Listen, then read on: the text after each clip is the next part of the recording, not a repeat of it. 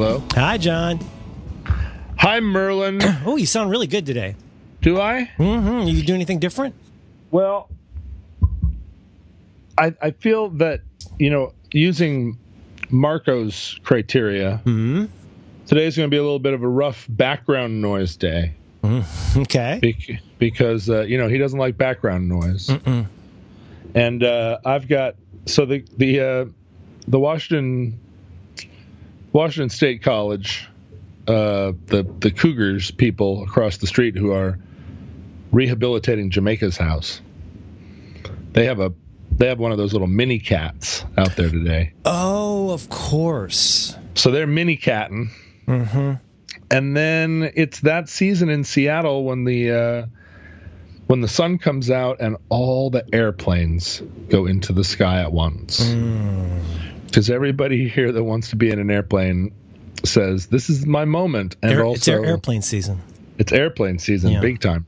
So from a background noise standpoint, I mean, just a few moments ago, I was like, how's this going to work? Because they were unloading the mini cat and some kind of like Paraguayan jet demonstration team was flying overhead, and I was like, this is going to be interesting. Oh, those Paraguayans. They love their demonstrations. They really do. They want to put on a show. It's part of their culture. Paraguay. Yeah. Well, apologies if I don't know. I assume Marco listens to the show. I think he did at one point. But Marco, I'm sorry. It's hard. I was on a show recently where one of the sides of the recording took place. Somebody was on a beach, and they were able to record background ambient beach noise and use some kind of black magic to remove that particular range from the recording. Oh, it's crazy what you can do if you try. Let's not go crazy here. Yeah, no, but I mean, a lot of my just intrinsic background noise that just follows me everywhere is the sound of a beach. I don't know if I put it in these words, but I just want to say that whatever happens in the show is in the show. This is all part of the show. I think that's why people hear. I remember I feel like in our classic episode, Super Cartoid, that we talked about. There are things that we could do. There are hacks that we could deploy, but we're not going to do that because that's not part of the show. Hacks aren't the show. No, the show is not about hacks. We could do a life hacks episode. You know what? We should do a show called Hacks. Hacks. Oh, wait a minute. I bet we'd win a headphony for that. Oh, is that like an Earwolf show? Is that one of those comedy podcasts? You know what? I don't understand comedy at all. I don't understand comedy podcasts. I can't tolerate them. What is a comedy podcast? You know what I mean. Yeah, I guess so. You know what they did. Comedy podcasts or where you have comedy people on and they do comedy and then they have their friends who do comedy on and they do comedy together. Yeah, comedy together. Comedy together. Comedy together. Oh, the only comedy people together that I think are funny are mostly people who are not formally funny for a living. Have you noticed that? Is that a thing? You park on the driveway, you drive on the parkway? Every once in a while, I'll meet a comedian who's actually funny, a funny person. Once in a while, yeah. Yeah, but it's not the regular thing. But like, know, I got friends that like work in libraries that are way funnier than most comedians. Mm-hmm. Shit, Merlin, I've got friends that clean libraries that are funnier than most comedians. Basura. Yeah, it's it sounds mean to say. Oh, I know. Everything does. Yeah. That's the thing about today. Fraught. Everything's fraught. Yeah, but I don't know. It's just you've been to comedy things. We performed at comedy things. Comedy people are not funny in person. Some of them are. I mean, you take a Jonathan Coulton. Jonathan Coulton's a very funny guy, but he's not a comedy person. He's not technically a comedy person. No. Nope, not a comedy person. There are a few. Well, you think it's a busman's holiday? Do you think it's something where like no. I think that they broken Joel inside. McHale. All the great shows. Joel McHale is a great guy. He seems like a nice funny guy. Chris Hardwick. That's one of the nicest people you'll ever meet. He's a funny guy. He's funny and he's nice. He's like a normal person. Oh, nice and funny. Maybe that's it. And handsome, very handsome. He wears suits that fit. I've always admired that about him. He's small though, right? Isn't he? He's very small. He's almost pocket sized. Yeah, he doesn't seem big when you look at him on television. He's like 1.2 Dan Benjamins. 1.2 Dan Benjamins. Well, maybe 1.09. 1.2 Dan Benjamins is a measurement of heat, right? Mm-hmm. It's yeah. It's like a kilojoule. It's called the bulk bag thermal unit. I'm a horse today. I'm a pony. I don't know why. I'm pretty frazzled, I gotta say. I sent you a text at 5 o'clock in the morning last night. You did. I think it sounds like your sleep got disrupted. I said, Merlin, it's 5 a.m. Normally it's one of the longest tweets you've ever sent me, I think. Normally I'll send you a little text at 2 minutes before we're about to go on and say, hey, can we push this back a little bit? And I say, you bet. Yeah, but I had some foresight last night and said, Merlin, it's 5 in the morning. I'm still not asleep. Can we push our show back a couple of hours? You're practically a project manager. And look at you. You were just like, fine, I am flexible and ready to do whatever it takes. Oh. Here we are, 2 hours later. So, did you finally get to sleep around 5? I did. I was doing that thing that I do sometimes, which is I push it right to the wall where I was so tired, but I just wouldn't go to sleep. It's not that I couldn't go to sleep. I simply wouldn't go to sleep. And right there, 4:35 in the morning, I was like, you bastard. The light was starting to come up in the sky. Ugh. The birds were tweeting, and I was like, you son of a bitch. Go to goddamn sleep. And then whatever that other thing is, was like, no. I'm a big boy. Yeah. And so I did whatever, and something dumb. I watched, Stalag 17. It's a 2-hour and 15-minute movie. No, I'm not going to bed. And then finally I was just like, oh my God, go to bed. So I did. I went to sleep at 5 and... Is it the dread of how you'll feel the next day? What is when you're finally able to shout down that 4-year-old boy voice? What is the thing that finally tips the scales and you say, I gotta go to bed. This is crazy. I think it is that I do have things to do in the day, because in the old days when I didn't have something to do the next day, I would just go and go. My mom would wake up. Because my mom would wake up. This is back when we lived together. My mom would wake up about 5, and I'd hear her puttering around, and I would go downstairs. Always an unpleasant surprise for her, because her 5:30 a.m. time is her time. Oh, sure. She gets a lot accomplished in the early morning. She does it, but that's her time to sit and read the newspaper and have her coffee and get her thing going. And I would come bumbling down in my bathrobe like, "Good morning." And she'd be like, oh. So I would get a cup of coffee, my 5:30 a.m. coffee, and we would sit and read the newspaper together in silence, which is one of the things we used to do that gave us both an enormous amount of pleasure. And it was just okay to be silent. We would just sit there and be quiet and read the newspaper and drink coffee. And that's a nice relationship to have. Yeah, she was just coming online, and I was starting to go offline. And right about the time that she would start to get chatty about the news, says here that the Port Commission is going to eminent domain some warehouses. I'd field a couple of those with my badminton racket, and then I would say, well, I should probably be getting to sleep. Yep. And then I would, tootle off, and she would start her day. So there were not a few. There were quite a few eras where I would push my sleep envelope all the way over to the other day. Oh, you'd do like a wraparound. I'd do a wraparound. Ugh, yeah. Jeez Louise. Yeah, it's really hard. It's the wraparound. I get real goofy. Yeah. It's been really since our daughter was an infant, probably, excepting the occasional health thing. I just don't do that anymore. I can't do that anymore. Yeah, it's tough. I don't recover. It's also complicated when you live with other people, because you have to find. I mean, even if you live in a big American place, I mean, but by international standards, our houses are pretty huge. But even then, you have to have a lot of culture and understanding about people's spaces. I know that this seems really obvious, but it's something I've been thinking about lately as my kid gets older, is like having an understanding about what if you have to go to the bathroom and someone is in there? Like, what if somebody is doing a thing over here? Like, should you just kind of leave them alone? If your wife says she's just going to rest her eyes and you say, why don't you just call it a nap? She says, I'm just going to rest my eyes. That kind of means, don't be in the room. You know what I mean? And I feel like some of those things we talk about, some of the things we don't talk about, but like it's the ways that you give each other space in a house can be very complicated. Yeah, and super important. My goodness. Like I say, I know it seems obvious, but like in practice and in evolution, you think about things like, not to go on, but things like, okay, like you change like, where the TV is, or you change like, move stuff around in the dining room, and like somebody's space gets disrupted. And if you don't honor that was somebody's space without acknowledging it, it gets complicated. This is starting to sound like a George Carlin routine. You got your stuff.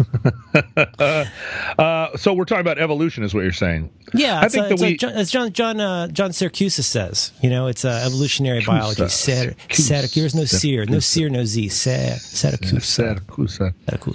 I for years and years, of course, I've been saying sort of out loud as an explanatory caveat about myself that I'm an introvert. Yes. I've been saying that for a long time. I'm still chewing on that, and it's a very interesting thought technology. I've been saying it forever because it does accurately reflect, the sort of classic description of an introvert as they are trying to interact with the rest of the world. Like 9 out of 10 of those line up exactly with how I feel.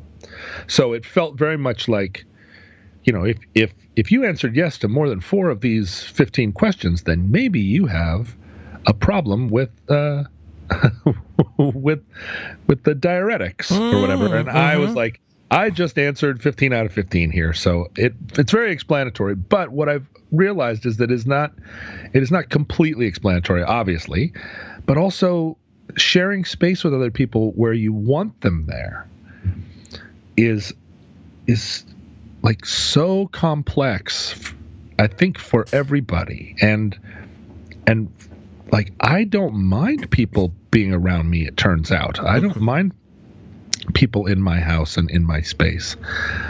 But there needs to be a very nice dance.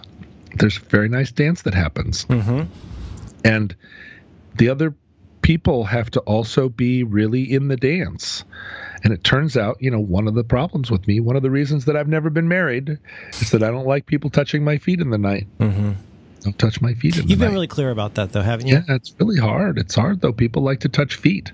And the thing is, I love if you touch my feet in the afternoon. Mm-hmm. If I'm sitting on the couch and I'm reading a novel, and you come sit at the other end of the couch and touch my feet, mm-hmm. You can even grab and hold my feet. Mm-hmm. You put my feet right in your lap. This is in the afternoon, though. In the afternoon. Mm-hmm. In the early evening. If you want to sit and pet my feet, I will just purr. I'll purr like a mountain lion. Mm-hmm. Your little paws. Just But I'm going to say, don't touch my feet in the morning. And in the middle of the night, mm-hmm. when I am sleeping, don't get around there and mess with them. Save it for the afternoon. Afternoon and evening. That is a great time if you're feeling feety to come, like have some feet time. Yeah. In the middle of the night, keep your feet over there and I'll mm-hmm. keep my feet over here. It's very clear. It seems very clear. Yeah, but it also just seems so normal to me. Like, I'm sure there are people. In fact, I knew a girl that if you touched her feet, she would scream. Not in a good way. Not in a good way. She had some thing, and I could never exactly figure out what she was talking about, but she had a thing. Don't touch my feet thing. And the first time I touched her feet, it was in public. It was in a room full of friends. And the other people had known her for a lot longer than I had. Oh, boy. And I touched her feet, put a hand on her feet, and the room went gasp. Oh, You're the only one that didn't know. I was the only one that didn't know. And I looked around. I was like, what? And a good friend of mine, and actually, Merlin, he's a friend of ours, as we say. He's not just a friend of mine, he's a friend of ours. He said to her, I can't believe what I'm seeing right now. And she said, through, short breaths, she said, it's okay, he doesn't know. And I was like, what is going on? And our friend, yours and mine, said, I've never seen anyone touch her feet where she didn't scream, like bloody murder scream. And I took my hand off her foot and I was like, why? Are you injured? And it was, then I had this whole conversation about like, no, that's her thing. Don't touch her feet. Mm-hmm. And it was like, it was affectionate gestures. She and I were having affectionate times, and I had not gotten the bulletin. And from that point on, of course, then you're like, oh geez, now I do know. I never actually experienced in her case a touched foot producing a scream, because I then stayed away. I did not. Sure, you learned your lesson. I didn't put hand on foot, but it was not her reaction. It was the crowd's reaction when I touched her foot, because apparently they had all been completely traumatized in the past by like even accidentally touching her foot and just like, Rah! And as this is a community of foot touching going on here that's a little bit outside my range of information. All these people, what is it about her feet that makes people want to touch them? I think maybe it was just that they were all in college together, and how you are in college. That's a foot touching time. Yeah. Sure, you end up in a closet with each other at some point or another, and you're like, trying to get comfortable, making shoes into pillows, trying to just never let the moment stop. Yes, and I think that they'd all just had, or they'd been in the room when someone else touched her feet and never wanted to revisit the moment. And I was coming along a little bit later. Like this was these post-college times. I was the new guy. Yeah. Boy, oh boy. But I also felt a little bit special. Like I'm the one person that any of them she didn't freak ever out. seen. Yeah. That, maybe it's just that you're the one. She found the one that could touch her feet.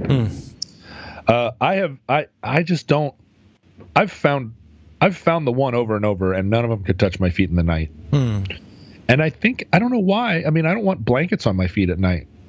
I'll have blankets on my feet for different. I'll have my feet out or in depending on different positions that I'm in. It's not anything I formally, worked out in my mind, but like in this position, I want my left foot to be out of the covers. I do that quite a bit. Left foot out. Sometimes my daughter comes in when I'm sleeping and like pokes me with a pencil in the foot, and that really bugs me. That's a firing offense. See, you should make that your thing. Well, you got to be picky about how much you make your thing. That's the other part of being in a house with people is that, you have to be circumspect about. Well, I mean, easy way to put it is you have to pick your fights. Right. You can't be a pill about everything. Like, I've said before, I have certain lines in the sand. Like, never move my keys. Oh. Like, ideally, never move my wallet. But, like, that stuff stays here, and that's how I keep from going crazy. Keys and wallet go in the keys and wallet place. Yeah, and I only got 2 keys, but still I get real panicky if I can't find them, because then you can't open doors and stuff. Sure. But I think you got to be... Everybody's got their hang-ups. And hang-ups is too strong a way to put it, but everybody's got a certain way that they are. And I think it's nice to be sensitive to that fact and to not make people feel weird or shameful about like wanting things a certain way, unless it really, really butts up in a irreconcilable way with how you like to do things. Well, this is the thing about the touching of the feet, right? It's not a thing that comes up very often. Yeah. And if you want that to be your thing, by all means, I'm not gonna, and no one should, right? Try and get up inside your command post and say, what's going on here? Exactly. Doesn't matter. It's just that's it's not thing. Your job to reprogram people. People are not projects. If they've got 40 things like that, though, it starts to become difficult to accommodate that. It's like an old person's medicine, where like it's complicated when you got a heart problem because you got to take medicine. But then let's say you get like thin blood and you got to take a blood thinner with that. Like there's all kinds of weird pharmaceutical synergies and things you want to avoid, you know, and that can be a real juggling act. Now, if you're a person with, like, what do you say, 40, 60, you got dozens of these kinds of things, then your life becomes complicated. That's a word that I keep using, but it's a good word. You know what one of my things is? I'm sitting here trying to think of my things. Yeah. Lock the bolt, but don't lock the doorknob. Okay. Because that way they know the bolt is thrown. There are people if they try the typical door checking pseudo robber is going to jiggle the door handle, and if they are going to assume if the door handle is locked that the bolt is probably not. I have not even thought about it that far. Oh, sorry. No. It's there's no scheme to it. There's no rhyme or reason to it. I hate when people lock the little flipper on the doorknob. Yeah. It's just an insult to me. Mm-hmm. It's like just closing the door and putting Scotch tape on the seam. Yeah, right, exactly. But there are people that do it reflexively, because they're used to, as they leave, they're a doorknob locker, so they lock the doorknob and then do the bolt. Mm-hmm. But when I come to my own home and there's been somebody visiting, let's say, somebody stopping by, somebody that has a key to my place, and I put a hand on my doorknob and my doorknob is locked. Oh, boy. Oh, man. Doesn't that seem like an abundance of caution, probably? They want to make sure all the locks are locked. It's just a reflex. It's the same thing with the toilet seats. People, reflexively do things, right? That's they just have a thing that they just that's how they are comfortable. And they like I don't believe anybody ever walks out of the house and locks a doorknob thinking about it very much. Like I see. It's just if you're a doorknob locker, and I'm sure the majority of people are, but I'm not. And the reason is, if you're a doorknob locker and the door swings shut, then you're locked out of the house. Mm-hmm. That's a very good point. It's like a hotel room. Yeah, right. So did you have your keys on you? Mm-hmm. I don't know. I was just going out in the garden to water the peonies. Mm-hmm. And now I'm locked out of the house because somebody came along and is a doorknob locker, and that's not how we do here. Mm-hmm. So I'll that's like, here, to pull up a chair. I'm going to explain this a couple of times so that you don't do it. You would not believe the systems I put in place to avoid things like this.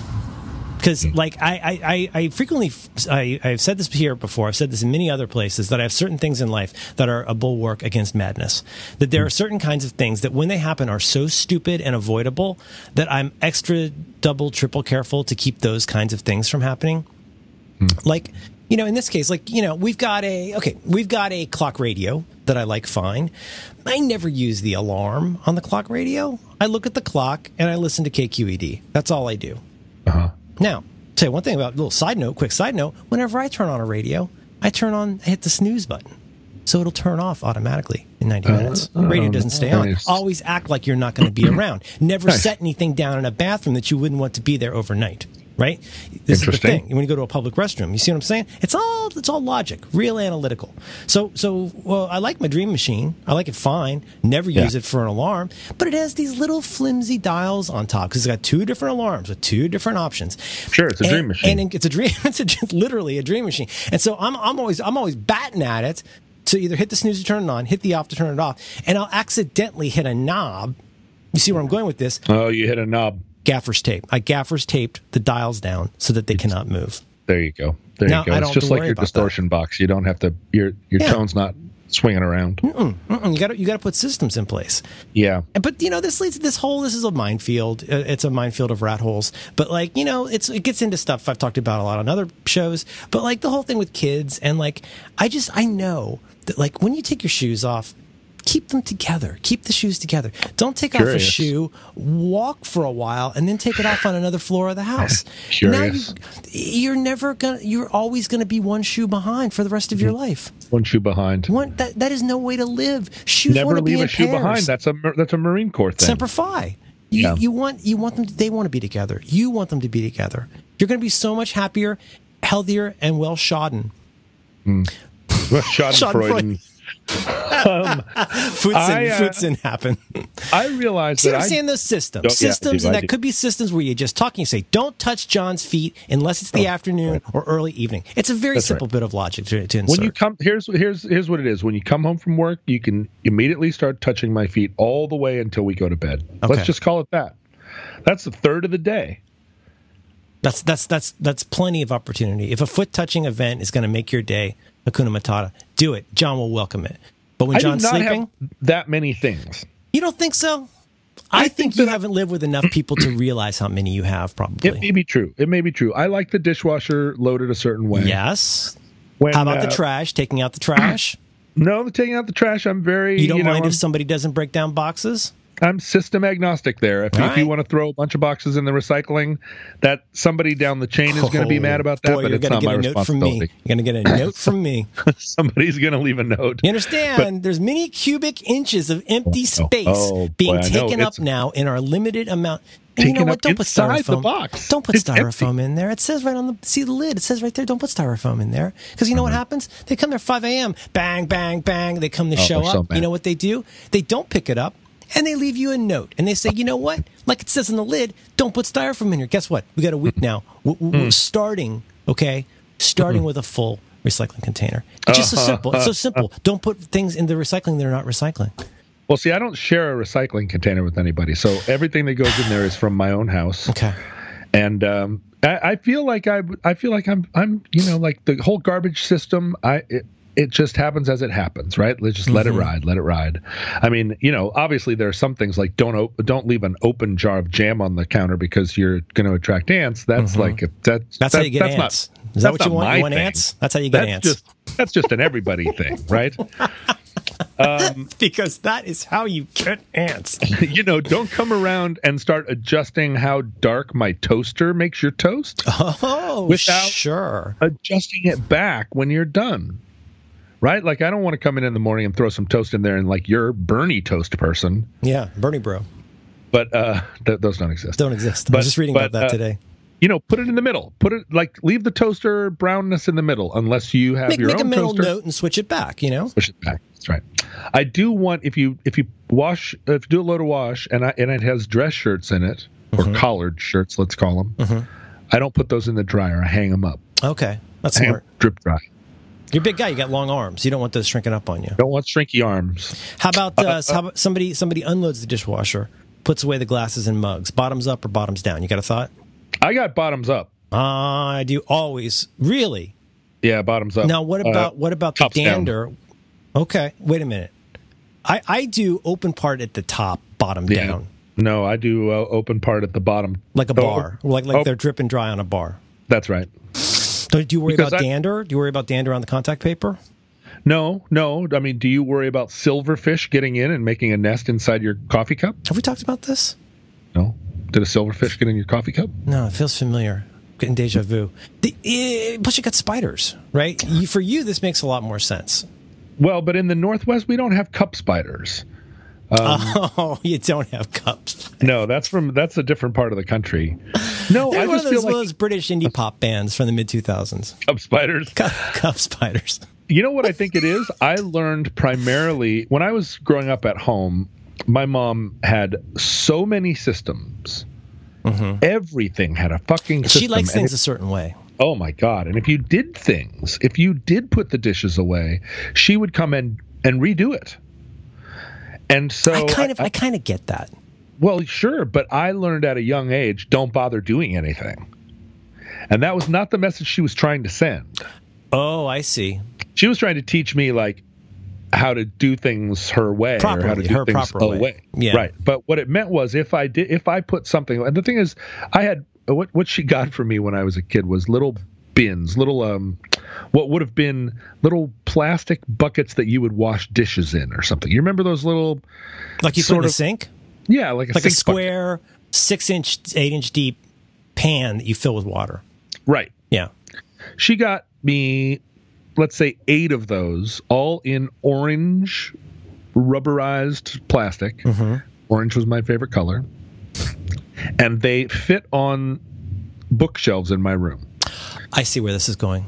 And she was like, here's how you organize your toys. And she put all the Legos in one. She put all the Hot Wheels in one. She put all the G.I. Joes in one. She put all the Tinker Toys in one, like this.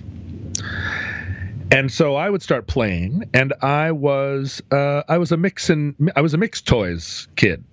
I would build a Lego fort, and then the Hot Wheel cars would be interacting with it. That's a terrific style of play. They'd drive up to the Lego fort, and then there would be a Tinker Toy bridge over to a G.I. Joe, this is that. This and so forth. And so she would come in and say, clean up your room. And I would put these toys together into a bin because they were related at this point. I was in the midst of a story, and they were all going in the bin because these Legos and these G.I. Joes right now were related to one another. And she would come in, and it would drive her bananas because this bin is labeled Legos. Oh, sure. I Why get are it. the G.I. Joes in it? Mm-hmm. And so she would split it all up. She would redo it. She would break everything back down to first principles. And I was like, but I was in the middle of an unfinished story that I was going to come back to, and maybe for 2 months the G.I. Joes would be in the Lego bin, but it's, I do have a system. But and so eventually I was just like, you know what? Putting them away is the same as just leaving them out for you to put away, because it's not like it's double work. Like I do the work and then you redo it. So why don't I just pretend that I didn't hear you? And that really set me in life. That was to set me on a course for the rest of my life, right? Yeah. Why don't I just pretend that I didn't hear you, and then you can do it however you want? Yeah. I mean, that probably kind of works, But so I didn't really ever put away dishes at home. It wasn't my job was to mow the lawn and to vacuum the house. But like dishwasher stuff, it was just like, forget it, right? There were so many systems around the dishwasher that I just never even looked at it. So I learned to put away dishes when I started working in bars. Mm-hmm. It's exactly what had happened. The first time I really was like the dishwasher, which is how I started at every bar job I ever had. Like, you're hired. Mm-hmm. Here's your apron. There's the dishwasher. Figure out how it works. It's called a Santa core or whatever. Santa Clore. Oh yeah, big thing where it was like a little house for your dishes. Yeah, you put the dishes in, you shut the metal door, and those are terrific. But you have to load up the rack, and then you have to go put the dishes away. So that's where I really learned to put, and I put dishes away like I'm working in a bar. That makes sense. I never would have thought of that. What about storing socks? You've just done a load. You've done a load of laundry. You've got a bunch of socks. I'm not even going to tell you what I think the options are. I bet I could think of at least 3 options. You tell me, when you're putting your socks away after they have been laundered, do you put them away a certain way, and is it important that they be that way? Well, yes. Socks are, the way you do it is you find the matching pair, you line them up, heels together. Okay. Right? Like side to side. You're not just throwing 2 socks at each other. It's not. But I'm not somebody that walks around with a pocket full of bills or a wallet full of bills where they're not faced. You got to face your fucking bills. Oh my goodness! When I see people that don't do that, I have a 2-compartment. As you know, I have a taxi driver wallet with 2 compartments. I keep 20s in one and everything of smaller denomination in the other. They are in order by denomination, and they're all faced, and they're going the same direction on every axis. Anything less than that is to live a life of total chaos. I mean, you know what? For 2 hours in Vegas, that's okay. If you're at a theme park, you can live with it. Maybe you're going to get. Well, I'm just saying you get it, but like it's not unusual if you're doing some shopping. You're going somewhere. You get a pocket full of receipts. You get a pocket full of 1s and 5s. Usually, you may not. You say always stop what you're doing. Get it right the first time. Yes, if I am part of a heist and someone hands me an armful of bills, like a bushel of them, at the very first moment I will stop and face them. If you found a gym bag in a tree, you take it down. Number 1, get them in order. Well, I'd get out of there. Beat a hasty retreat. Beat a hasty retreat, and then when I could look around and I was safe, when when I'd found a dark alley and was safe, I thought from I'm never safe from the Batman, but safe, I would sit and start facing those bills. And if I have hundreds and 50s, those go on the 20 side. And the 10s, 5s, and 1s are... When's the last time you had a 50? I carry 50s. Do they still have those? Yeah, sure. You get 50s. In my line of work, you deal with a lot of cash.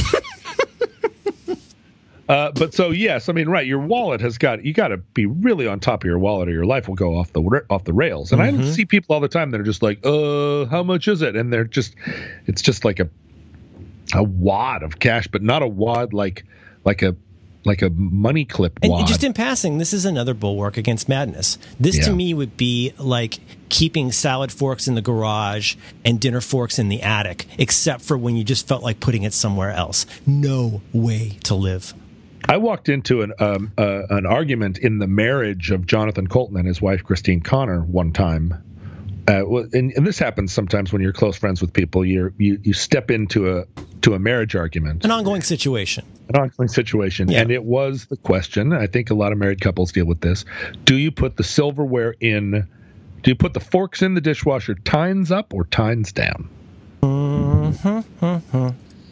And there were two very strong feelings about it. And I think also it was tines up or tines down. And do you organize the silverware by type in the dishwasher buckets, or do they just all go in? Ugh. And there was definitely strong feelings about all the forks should go together in one thing. That way, when it's time to unload the dishwasher, you just grab them all and they're together. Can I guess which is which? Well, I you know what? I don't want to get any more in their marriage than I already am. Yeah, it's an ongoing situation. But there was a lot. I had to come back the first time I looked at my own dishwasher. After that, I stood and stared. I was like, what? These are things I've never had because I'm not married. I've never had to argue. Well, as I say on the internet, you can't unsee it. Like once you're aware of that special wisdom, you feel somewhat lacking. Like now for me, a lot of this. Now here's another one. It's like we've got one of those. Our cutlery holder in the drawer has 4 receptacles for your classic hand utensils: knives, forks, spoons, and other. Exactly. So I struggle with that because sometimes I think the teaspoons should be separate. Teaspoons should be separate.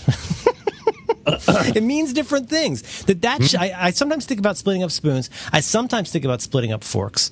You're talking about teaspoons or tablespoons? Yeah, but then also I sometimes think about breaking up the knives. Like you get a steak knife over here. But that one I do not have a strong opinion on. My main thing is usability. Like I think. Now, if you ask somebody else in my house, they'd have a million ways that I'm really screwy. But one of mine is I always want the colander to be right here. I always want the 2-cup measuring cup to be there.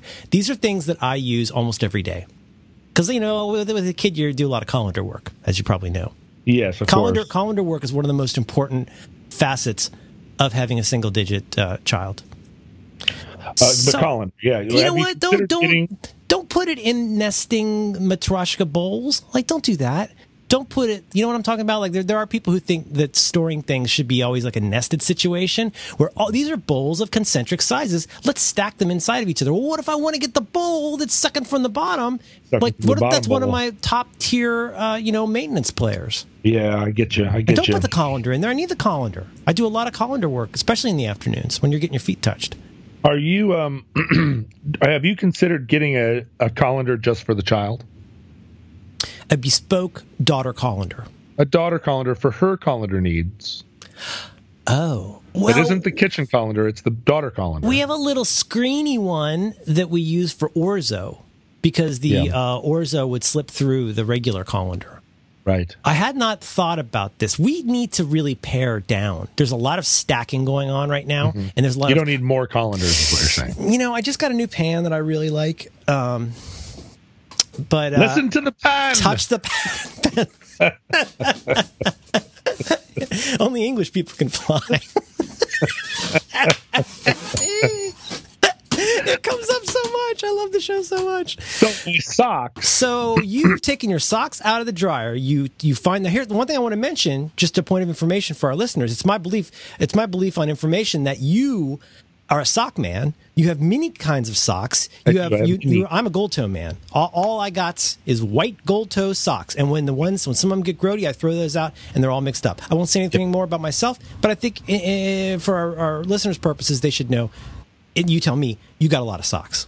You and I talked about gold toes many years ago when we first met. 15 years ago, we were talking about gold toes because I was wearing at the time some navy blue gold toes. I think I gifted you with gold toes at one point. You did. You did, in fact. My mom is also kind of like you, one of these sock utilitarians, trying to solve the problem of socks by getting a kind of sock. Yes. And she's done that to me several times over the course of the years. Like, here are the socks. They're the only socks we'll ever need again. And I'm like, well, I don't know about that, Mom. I did not experience, because the thing is, if a sock goes missing, I don't experience that as a major, that doesn't befuddle me. Sock went missing. It'll turn up, is what I say. I actually have It's like losing Tupperware. It's kind of, you don't want to do it, but it's not the end of your week. Mm-hmm. Right? I mean, you can always get more. That's right. You can always get more. You can always get more socks. But for me, socks are they're fun. I like socks. I like different, and the socks are an easy thing to buy as a memento. Here I am in London today. I don't want to get a little double-decker bus set of salt shakers. I don't want to get a thing that says, I was in London today. But look at that, a little pair of socks. I'll buy some socks. And then from then on, you think, oh, those are the socks that I bought that day in London. You're creating memories. Just little things like that. Like, I got you some socks. Mm-hmm. Everybody always wants socks. And and every pair of socks that I pull out of the sock drawer, I can remember where they came from. Of course you can. Right? Oh, these are the socks came from Amazon. These are the socks from that time I went to the Natural History Museum, and I decided that what I needed was socks. Oh. And they're cheap, and it's just a little thing. And then every day you walk around, and it's like, oh, these socks have owls on them. I got them at the place. I had to get them at the Owl Natural History Museum. Mm-hmm, mm-hmm. But socks have to be paired, and then the tops folded down so that they are held together. Just to be clear, though, you're not making a ball. You're making a small but sturdy cuff. A cuff. That's right. Now, how many? Just you take an average size sock, like a men's dress sock. How long is your cuff? Oh, I would say never more than a third of the sock. Mm-hmm. Mm-hmm. Somewhere between a quarter and a third of the length of the sock. See, because I come from ballers. Well, and I know, and balls are a great idea, and stretches them out. Seen it work, but it does feel stretchy, and it feels like then it's a puzzle you have to unwrap every time. My family always rolled and balled. Yeah. Mm-hmm. Nope. We are. I think I got it from. Obviously, it's a family thing. Yep. But I got mine at make a cuff, fold them over, and then you look in, and the thing about them when they're cuffed is that you can see if you can pull a pair out and see if there's any toe or heel wear without having to make a decision right then whether or not you're going to throw them away. It's like having a glass lid on your pot. Just look right in. You look right in. You don't need to lift anything. Yeah, you look right in. See, this is it. Bulwarks against madness. I approve this. And then when you put them in, are they haphazard? Are they stacked neatly? Are you canoling? When you put them in there, do you canole? That's a very good question. There are so many different ways that I could organize my socks. I could organize them by color. I could organize them by size. This is why you need a grant. Wouldn't that be nice? I do not approve of ankle socks. Yeah. I just don't. I don't know why I have such a strong feeling about ankle socks, but I just don't approve of them. I don't want them in my house. I don't want them in my garden. If you're wearing short pants and Stan Smiths, what kind of sock are you going to deploy? No sock. No sock. You don't even do like a little grabby inside the shoe sock? I don't want those. I don't approve of them. Don't approve of them. If you're if you want the no sock look, wear no socks. Okay, and you also probably rotate your shoes often enough that doesn't become a problem. Right. I don't wear the same shoes every day. Them. Okay. No, you wear them one time and then you switch them out. So like in the summer, for instance, I have summer shoes, like we all do. but I have enough of a selection of summer shoes that, you know, if one of them goes in the lake, they can sit on the porch and they're not going to, you know, my progress isn't going to be impeded. Okay. But yeah, like no socks was a thing that I did as a kid, and I did it into adulthood, and I still do it. And ankle socks just seem like a cheat, like an unfair. It's unfair. Yeah. It's like a diaper. It's like a foot diaper. Get it out of like there. A finger cot for your foot. Yeah. Don't wear colored socks with short pants. Is definitely a thing. But I will wear a white athletic sock. I think I was wearing a white athletic sock one time at the Chateau Marmont when Jesse Thorne crashed our party, and he gave me some hell about it. That I was wearing a white sock because I was wearing a suit.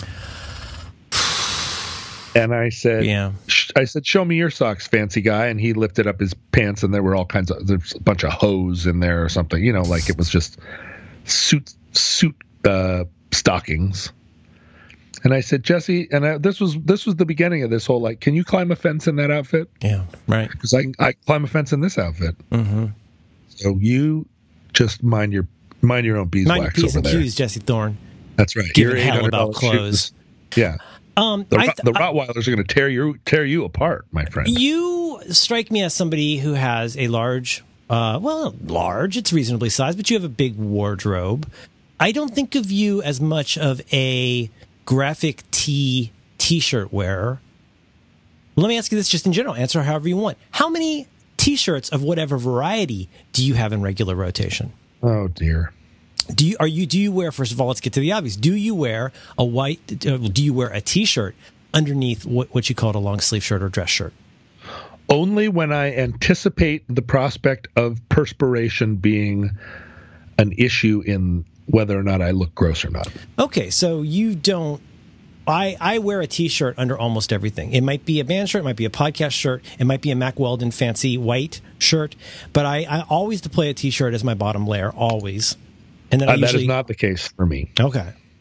I will just put a button-down shirt on right over my natural self. Not even wearing no socks, no undershirt. No socks, no undershirt. But if I'm going, if I'm wearing a tie, I'm going to be wearing a jacket, and I have a shirt on, and it's going to be a situation where I might, my lower back might get damp, or if I take the jacket off, you'll be able to see that I have perspired. I will wear a t-shirt as a bulwark, as you say. Yeah. Okay. I have a lot of the reason I started buying socks as souvenirs is that I went through, as we all do in rock and roll, many, many years of t-shirts as souvenirs. And 1,000 t-shirts from the band Fiverr and Creeper Lagoon and the Tennessee Valley Authority or whatever, just t-shirts everywhere that are very sentimental over time, because it's like, we did a tour with Fiverr in 2001 and I'm never going to throw that t-shirt away. Yeah. I still wear the Fiverr t-shirt all the time. That was all the purges that we have done, the one that was easily the most difficult was getting rid of the t-shirts, because I've got t-shirts from the mid 80s. Yeah. I mean, my favorite was this Dump Truck concert t-shirt from maybe 1989, and it was so disgusting. Just even knowing that it was in the closet upset my wife. We're talking pit stains, buddy. I can put a pit stain on something. I think I'm very acrid.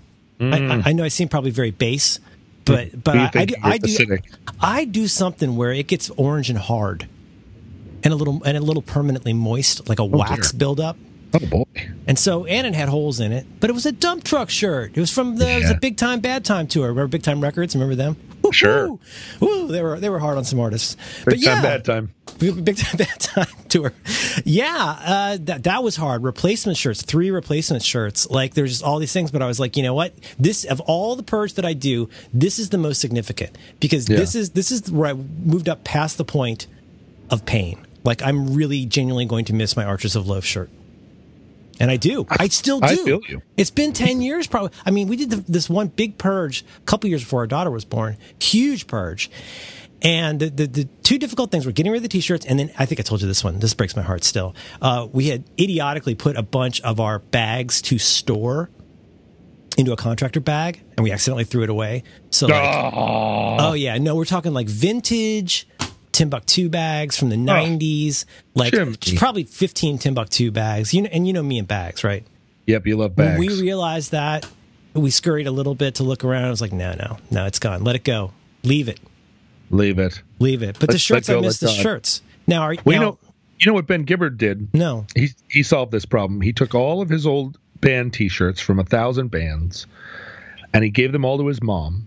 Did she make a quilt? She made a quilt. I thought I should have done that. She made a Rock Band quilt, and because she takes the logo out of the T-shirt, she backs it with some other fabric, so it's stable and thick. God. And then she made like a piano cover, like not just quilts, but like things that like covers for things. Wow.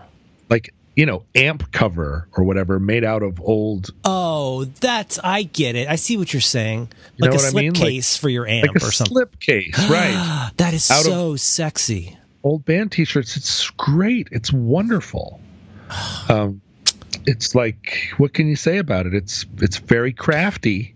Yeah. Okay. Maybe we should get out. Maybe we should get out of the closet. We could go. Right. We could go to the bathroom. We could go to the garage. Bathroom. I wish my bathroom and my garage are both windows on my soul, and problematic. I don't want people looking in there. I know. I feel the same way. I can't even have anyone over. I think these things are important. I have a T-shirt that I got in the mid to late 80s. A girl gave me a T-shirt that had a cup of coffee on the front, and the coffee, it was like a wood cut. It was just a white T-shirt. Then there was just a cup of coffee, and there were 3 steam lines coming off the top of the coffee, and then above it, written in a kind of stylized font that maybe ended up being the font that they used on the TV show Friends. Mm-hmm. Kind of like a hand-drawn font. Mm-hmm. It said, regular. See, I was hoping it was going to say coffee, but I like regular even better. Regular. Oh, that's good. That's pregnant. Prognance, as the Germans say. Pregnant with meaning. Prognance. And so at the time, a lot of our listeners are not going to be able to fathom this, but at the time in 1988, to wear a T-shirt that had a cup of coffee on it and it said regular was pretty fucking out there. That's pretty out there. That was really, really alternative. And I was pretty proud of how alternative it was, because it communicated to people that I was nobody's, that I was not some spring chicken, It's not your first day. Right. Like I'm not new. And because you got a shirt with a coffee cup on it that says regular. Mm-hmm. You figure it out. So I pulled that T-shirt out when I needed to come correct. When I needed to enter a scene. I totally had those shirts. That's why, if you look at photos of the birth of my daughter around that morning, I'm wearing my favorite shirt at the time, my Silkworm shirt. Because I knew I had to bring my A game. Yeah, I was wearing a shirt when my daughter was born that at the time was just like whatever shirt I had on. And now the shirt has tremendous significance to me. But it's like not one of my favorite shirts. I don't hate it. It's a fine shirt. Yeah. But it would have been a shirt that got purged at somewhere along the line if it hadn't been imbued with all this hyper significance. Yeah. Now it just sits on a hanger, and I look at it and I go, well, I can't wear that shirt, but I also can't give it away. No, you know what? I think you get a pass on that one. Yeah. I did get rid of that Silkworm shirt, though. Really? I know. But see, this was... when you get to that point, and so like now I'm really trying to, I'm not a minimalist, I'm not Dan Benjamin, but I try really hard to like keep things kind of organized. Like these are the white T-shirts, and I cull those. I will go through and I will cull the white T-shirts. If I see pit stains, it's gotta go, right? I've got the like the podcast shirts, the Squarespace shirts. I've got like 4 Squarespace shirts. Those are great, like go-to daily shirts. I have 4 Fantastic Four shirts. Those are all deployed in their own little special containers. And then I got the long sleeve T-shirts. These are the critical part of my wardrobe. Oh, long sleeve tees are very tricky to pull off, Merlin. Mack Weldon, they make a really good. It's costly, but they make a very good. See, for me, it's not about the underpants with Mack Weldon. They're not a sponsor of this episode. They should be. I see. But no, I was really pleasantly surprised by their clothes. I'm wearing one of their French terry hoodies as we speak. Oh, French Terry hoodie. French Terry hoodie. You know, it's funny because it used to be back in the 70s and 80s that the ladies got all of the like thin, soft, really appealing little hoodies, and the boys had all these super thick, chunky hoodies. That's how I feel when I wear my extra large Roderick on the Line hoodie. It's like wearing a blanket. Yeah, it's a big blanket hoodie, and that was all the hoodies that I ever had. But then when I started spending a lot of time in San Francisco, and I started thrifting in San Francisco, and let me just say that I know that sounds like it wouldn't be that good, and it often isn't, but every once in a while you do stumble on a thing. I came into possession of a couple of extra large sized, but thin, soft, you know, like gamoline little hoodies that were just like T-shirts basically, except they were hoodies. And I started wearing them around, and then all of my lady friends would see them from across the room and be like, "Where did you get that hoodie?" I'd say, "Oh, you know, I found it." Why? And they're like, "We can't find hoodies like that anymore for ladies. Now the guys have all the soft hoodies." And the lady hoodies are, I don't know, they're like into some, it's not a thing or something. I don't know what it is. But I have been the envy of several of my lady friends because of my collection now of very soft, small hoodies. Not small, but like thin. You know, like. No, I know what you mean. Like a lightweight, non-bulky material. A hoodie that you could wear under something. Oh no, that's a tough call. Ooh, you know what I mean? Like, I do know. Yes. It's almost like it's like an advanced T-shirt material. Yeah, a hoodie that you put on under a jacket, like under a blazer. Now I know that could be like an OP shirt kind of thing. Right. I think OP made shirts like that. They're kind of like a long sleeve T-shirt with a hood. Well, so I can't go there because that's too Dr. Zog sex wax, you know. But like a long sleeve T-shirt is a really tricky game because I have several, and the long sleeve T-shirts that I get away with are, one of them is from Portland's Japanese Garden. One of them is a Not a Surf long sleeve T-shirt, which I never would have thought worked, but it did. One of them is from the U.S. Arctic National Research Council. One of them is from like Homer, Alaska, and there's just a few of them that I can that pass, because the danger of a long sleeve T-shirt is it's like 2 inches of fabric away from a mock turtle. You're right, and sometimes you get a crew that's a little tight. If you're a little tight in the crew, it gets into like you look like The Rock. Yes, you do look like The Rock, and it's really tricky. You know, you can't just say, because there was a time.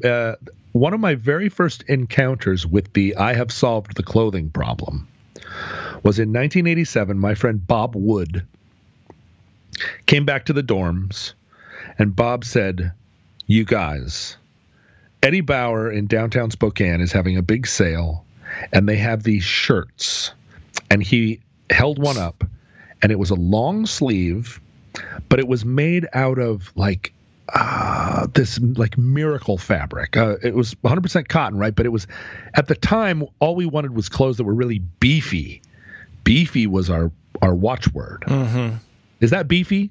Yes, right. It's beefy. Right. All right. Pass the beef test. It's beefy. And this was a thing where it was like, this shirt was very beefy. And he said, they're having a sale on these. They're like $9 each, and they have them in every conceivable color.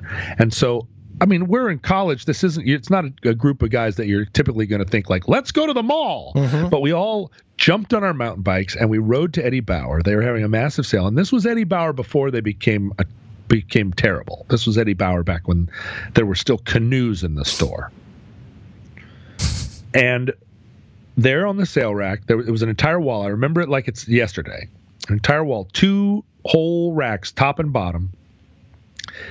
And there were two kinds of shirts. There were mock turtlenecks, and there were regular crew necks, all made out of the same beefy material, and seriously, in every color. Wow. White, cream, pink, orange, green, blue, like plum, and they were all 80s colors.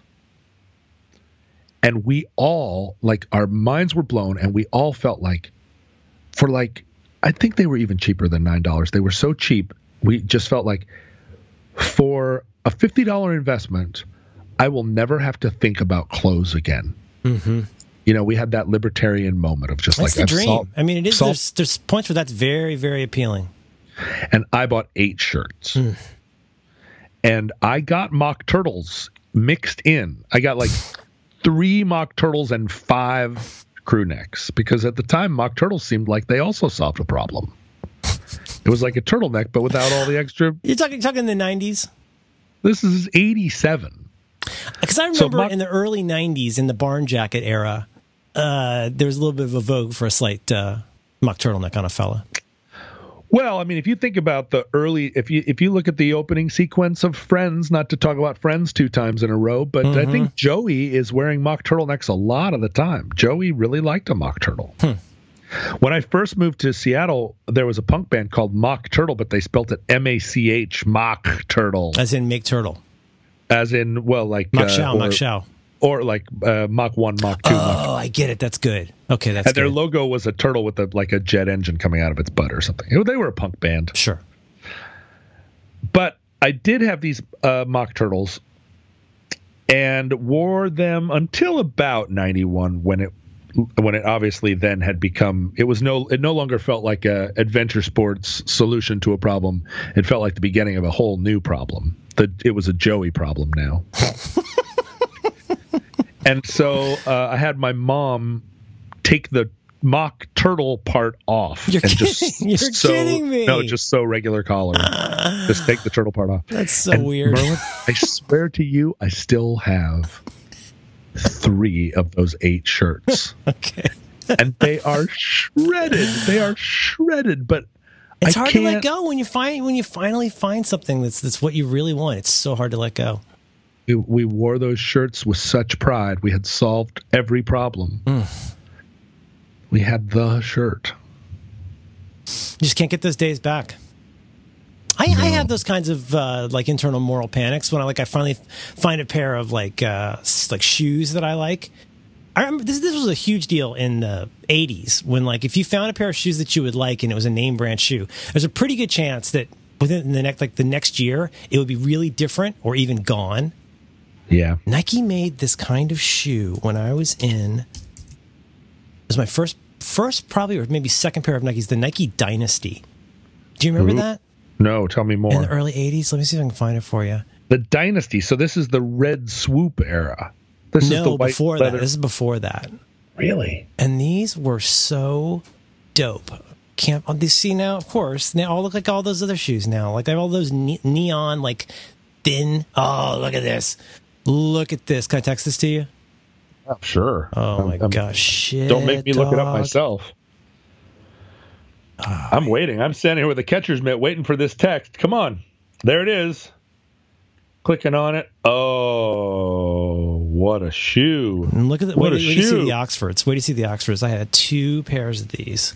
Oh, I love that. I love that fabric. I know, the mesh. Mesh. Oh, these are terrific. I was going to use a picture of The Rock for show art this week. Totally putting in the Dynasties. Oh, man. Show me the Oxfords. Should come in a second. Look at that. That orange swoosh on the tongue. I'm having a strange flashback. Yeah, what? Well, I'd never had these because these would have been way, way, way too cool. They were $40. Yeah, my mom would not have sprung for these, but I am having a flashback of envying these. So these look like Stan Smiths. Mm-hmm. They got these. They got these pretty relatively fat laces. They're like a mesh with suede around the toe and the heel, blue on the inside, and a blue swoosh. Merlin, and I would wear these every day today if they made these. How do we get these? I don't know. You probably got to go on eBay. No, but I don't want some old ones. How do we get them remade? Now, is this a good use of Kickstarter? Could we just say start giving us money so that Nike will make these? Is that how that works? I think so. I think that's how it works. We're powerful people in the world. We can get Nike to start remaking a shoe if we just did a Kickstarter. I have no reason to think that it wouldn't work. But those are pretty sharp, especially when they're new. They're not usually quite this beat up, but they're not totally white exactly. Yeah. I love that combination of like mesh and suede. Yeah, within the rubber on the bottom. It's a great look. That's a really nice thing. This episode's been a lot about feet. Well, my feet have held up really well. Considering all the work that I've put on them, right? Walking across Europe, for example. Yeah. Oh, and just like I'm a walker, I'm heavy, and my feet have just never let me down. They're, I have to do a certain amount of maintenance on them. One of the toes curves under, but I can't imagine like having problems with your feet. It would be so. It's the base of the column. You know what I mean? Like you're like knees, feet are knees are the other one, but feet for sure. Like, oh man, you don't want to mess those up. So my knees are terrible. They're absolutely ruined because all the ball you played. Well, the skiing didn't help, but also, I think it's one of those things where there's certain parts of your body that are just weak from the start, and I always felt it was my knees and my lungs. Were the two things in my body that just from the beginning I could tell were like, they're just not up to capacity. So all the damage has been borne by my knees, but my feet are solid. Thank your lucky stars, am I right? I do. I think about somebody that had pain in their feet, and I just have tremendous sympathy because foot pain is no good. Like knee fucked up knees just means that now I'm starting to walk like my dad. When I go up and down the stairs, it starts to be a thing. It's like, I'm going upstairs. Okay, here I go. Is there a cracking noise? Crack. Yeah, I'm starting to walk like the penguin from from Burgess Meredith Penguin. Because my knees, and one day I'm sure that there'll be some technology where I have knee replacement surgery, but you're never the same. Probably not in your lifetime, but yeah, someday. You're never the same. No. And so, I'm starting to just like, because the thing was I have one bad knee, so I favored the other one for so long that now I've ruined it too. You don't get that many shots with these things. Once it's depleted, like sometimes when my daughter and I are wrestling, she'll grab my thumb, and I'm worried she's going to break my thumb. And I'm like, hey, I got 2 of those if I'm lucky for the rest of my life. I don't want to be down to 1 thumb. Do not break my thumb. No, don't break my thumb. That's right. I admire the move. Yeah, but I say that all the time. Please don't break my thumb. Please don't break my thumb. Don't touch my feet. Don't touch my feet in the morning. I start to. I mean, I'm not it turns out this is a weird thing that I've just recently realized is that it turns out that I'm actually pretty optimistic. Oh, you're finding all kinds of things, aren't you? Yeah, I would never have thought of myself as an optimist because it didn't go along with like being cynical, which I also was. But it turns out they're completely different. And when I wake up in the morning, I just assume everything's going to be fine. And that optimism also means that I have never gone through that aspect of aging where you're like, what's going to break next? I'm not worried about cancer. I don't sit around and I don't scheme in such a way that I'm like, I think my liver is going wrong. You don't feel that like hypervigilance about like I better watch out and like start, because if I can guess what it is, it'll be easier to deal with. You're not consumed by that. I'm not, but I am at that point in life where I do realize that something's going to kill me. Right? I mean, theoretically, it's going to be something. You could be the first one, I don't think so. It's going to be Peter Thiel. I think the first person it's going to be Peter Thiel because he's going to keep using like virgin blood. Till they run out of virgins. Till they run out, right? Yeah. But no, I'm not going to live forever. Something's going to get me. Now, what is it? Yeah, I know. Is it going to be enemy fire? Probably not. So something, right? And so just even that idea, then you start doing those assessments. We walk out of the door and you're like, everything seems to be working fine, but that's what they all say. Oh, yeah, everything's fine until it's not. Right. You can really drive yourself crazy with that stuff, though. Yeah. I don't want to go crazy. That's another way to go. See, that's how they get you. Yeah, I don't want to drive myself crazy thinking about it. Mm-hmm. How dumb would that be? What did he die of? Being crazy about worrying about what he was going to die of. That's nuts. That's nuts. Right there on the coroner's report. That's nuts. This is a very, very rare case. So he's a man who worried himself to death. But it's very concerning. Somebody asked me the other day, like, did your finger ever heal? And I'm like, I mean, it healed as good as it's gonna. Is that what you're asking? It stopped getting worse. Yeah, mostly. I mean, I can grab things. Yeah. It's not like missing. Yeah. But it also, I mean, do you want to hear it crack? Do you want to see the ways in which it's not fine and never will be again? So yeah, I'm wondering more and more, even in spite of the optimism, that at some point I'm going to have to at least get a gym membership. Okay. Now, John's got a gym membership. Yeah. What are you going to wear, and what's your workout going to be like? Would you have it organized for you by a professional, or would it be an ad hoc workout of your own design? I think in general, over time, I have seen that if I do work with somebody, it's only for one time and they design an exercise routine for me. Mm-hmm. But I've had that enough times now that I feel like I know how to go in and work the legs one day and the arms the next day. So you'd be doing machines? Well, no. I mean, I know how to do the exercises with free weights, but you'd be actually lifting the actual dinglings yourself.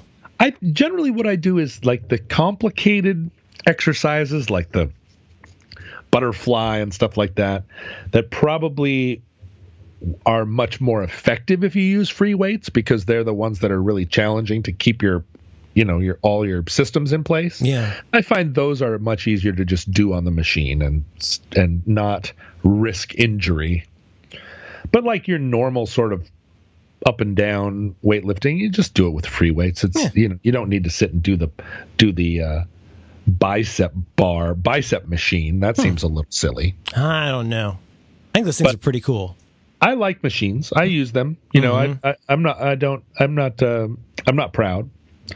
But my workout outfit, I think, is usually red sweatpants with a white rope, a white tie, and a band T-shirt of some kind. That's a good look. Yeah, some sort of band T-shirt, or I've got a T-shirt from the Racing Form. I've got a T-shirt from Languedoc, Oregon. This type of thing. Will you be listening to music, or will you be watching CNN? No, neither. Mm-hmm. You don't do either of those in regular life. No, I would prefer if gyms were quiet. Shh. I wish they were quiet, and I wish that everyone else wished that they were quiet. The idea of sitting on an exercise bike and watching the news, I just cannot fathom how you could do it. I just don't understand it. Why would you? It's like I used to date a girl who we would go on long walks together at night, and we would come to the bottom of a very steep hill, of which Seattle has dozens and dozens. And she would light a cigarette. And I would say, we're at the bottom of the hill, sweetheart. Don't you want to save the cigarette for the top of the hill when we've achieved our goal? Mm-hmm. And her attitude was like, don't tell me what to do. And so we would walk up this steep hill where we're both like huffing and puffing, and she's smoking the entire time. Now, we would get to the top, and I would have a cigarette, a valedictory cigarette. Sure. But she wanted to smoke all the way up. I remember one time we were out in the middle of the night, and we saw two kids in hoodies dart across the street with hoods up, dart across the street between one set of parked cars to another set of parked cars, and duck up an alley, middle of the night. And I said, let's go. Let's chase those guys. Let's find out what's going on. Let's chase them. And she said, she was always up for adventure. And she was like, okay, let's go. Hang on. And she lit a cigarette. She gave chase while smoking? And I was like, we're in hot pursuit. And he's fleeing the interview. I couldn't believe it. Yeah. It's like, what the kind of hot pursuit is that? First of all, the Viet Cong's going to smell your cigarettes. Second of all, then they're going to see the cherry, right? That's how the snipers get you. Yeah, it's bad OPSEC. Yeah, that's why you don't do 3 on a match. That's right. Yeah. Another thing that it would seem so easy to just work that out with somebody. Smoke after when we're celebrating our victory. You don't smoke on a chase. Has anybody ever? I've never known anybody to smoke on a chase before. I don't see how you can. I mean, it's just so against the rules of a chase. Yeah, and particularly a chase like that, where it's like we don't know who these people are or why we're chasing them. So you got to be ready for every eventuality. What if they run into a non-smoking facility? What if they hide in a propane facility? Right. Mm-hmm. Right. Either way, you're probably gonna lose half a cigarette or you're gonna endanger our lives. But like in those moments, I don't know. It just seems crazy to me that's when you would light up, and I guess that's why we're not together now. Yeah. Yeah. Well, the water always finds its own level. I was explaining that to some kindergartners the other day. How'd it go? Well, like explaining things to kindergartners, I was like, listen, all the water, and I had like 6 of them standing around me, because they wanted to know what a drain, they pointed at the drain pipe on the side of the building, and they were like, what's that? And I said, oh, well, it's the drain pipe. It takes the water off the roof, and it goes down this way, and it was one of those drain pipes that had a bend, and then it went down, and then around a corner, and then down. And I said, let's follow the drain pipe. So this little gaggle of kindergartners and I followed it down into the hole. And they were really interested in it. And I said, well, here's the thing. All water wants to get back to the ocean. So every time you see water coming down, it's going to try and get back to the ocean. And they were like, all their eyes narrowed as they thought about that. And then in the kindergartner fashion, they each had an example of water that did not get back to the ocean. Ugh. Well, what about it over here on the playground? There's a big puddle when it rains. Mm-hmm. I was like, well, the water is trying to get to the ocean. It just can't. And the water is not magic, Brent. Right. Well, and then the one kid was like, the water goes down into the dirt. And I said, yes, down into the dirt, into underground streams that take it to the ocean.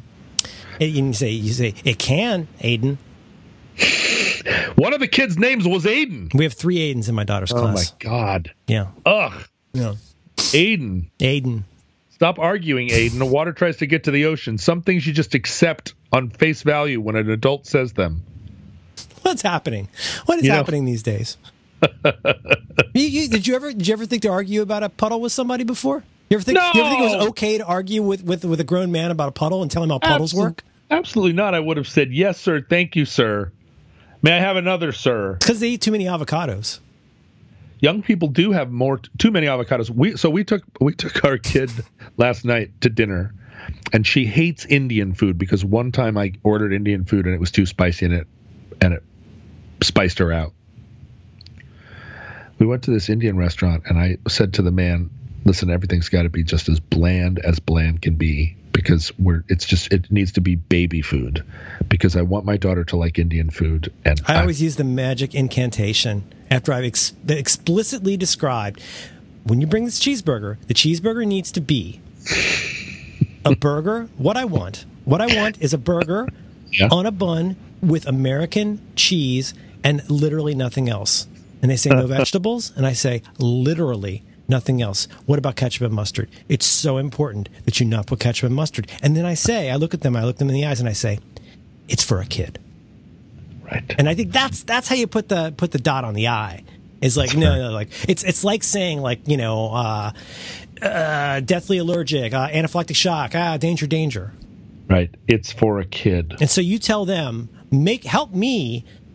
I need your help. You help me help this kid learn to love the cuisine of your continent.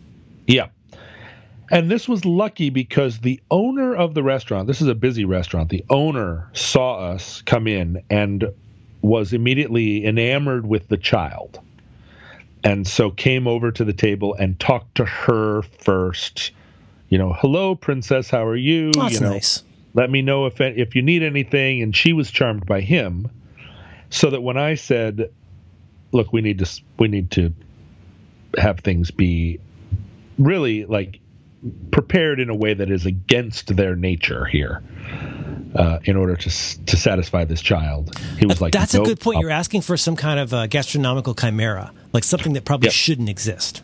Yeah, this is not a thing that you would ever do on your own. This is just a thing that we're going to do to gradually introduce our daughter to this idea. It was really curious because I'd always been a little bit, not suspicious, but I'd always had one eye open in this restaurant because I was like, I've been to a lot of Indian restaurants. Something about this place is different. And I don't know what. And for a long time, I thought, is this a Pakistani restaurant? Is this some situation where they were pre-partition? They were like making food in the Raj, and then they're actually Pakistani, or they're actually Muslims, but they make Indian food? Is that the game here? You're saying it's potentially non-Indian?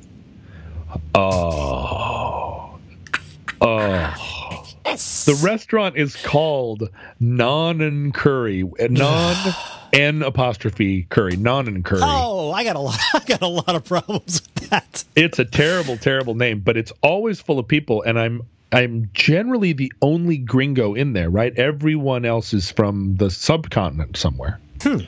And so last night I'm sitting in the restaurant, I'm looking around, and there are hijabs all over. Okay. And I'm like, okay, this is not... And that would read as more Pakistani.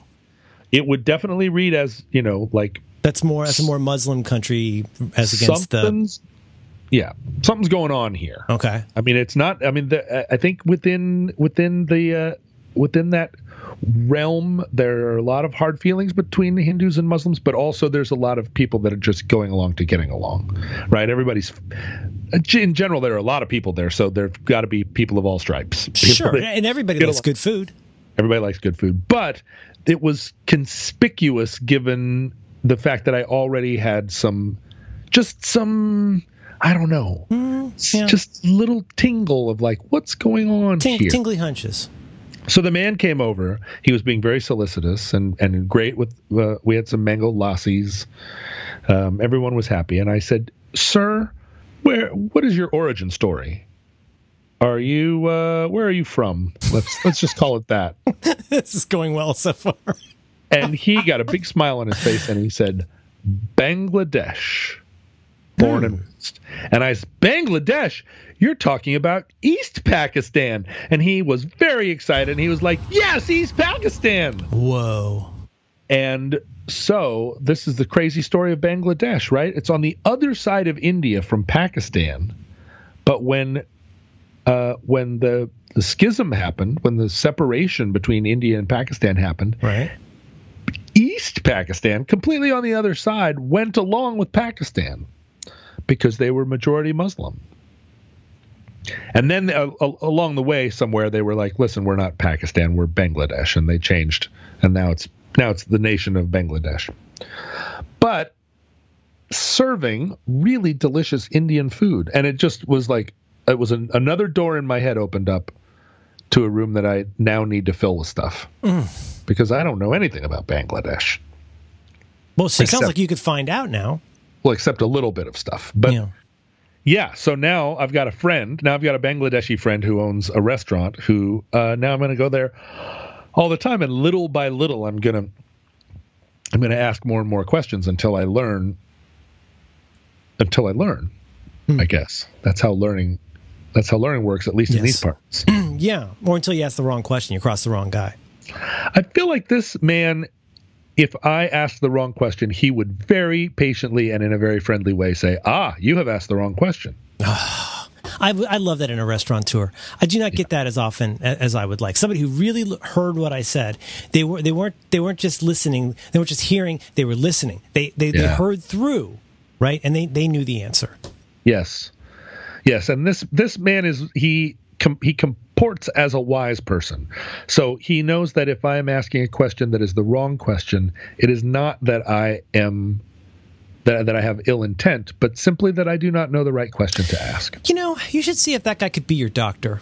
Because I feel like that's something I would love in a doctor. You should find out if he does medicine too. Because wouldn't that be nice to have a doctor where you could go and they'd say, that's a very good question, but you asked the wrong question, my friend. It's somebody who's very, very helpful and regional. Yes. Wouldn't that be nice? He does give off the air of a doctor. You should, maybe put that on your list. Maybe next time you're in there. Were you a doctor? So this place is called Non and Curry. It's in Renton, Washington. It is not very interesting looking from the outside. And when you go in there, you are going to have some kind of authentic Bangladeshi experience. But the man definitely feels like a doctor. And now I want to go ask him about some of the things that are like, what's going to kill me, doctor? Yeah. Is it going to be my knees? Is it going to be my knees or my finger or what? Is it wholesome to feel the way I feel about my feet? Yeah, right. Is that a problem? You don't want to go nuts. You shouldn't do them all at once. You don't want to overwhelm him. He's got to run a fucking business. But it would be nice to get some insight from somebody who's actually really listening. I do feel like and he's enough older than me that I feel like if I sat down at a table with him and said, this thing about touching my feet in the night, is this going to keep me from love? Is this going to keep me outside of you human? That's the wrong question, my friend. And he's going to be like, right, that is a good question, but it is the wrong question. And you guys go out and play catch. So, yeah. Yes. Oh.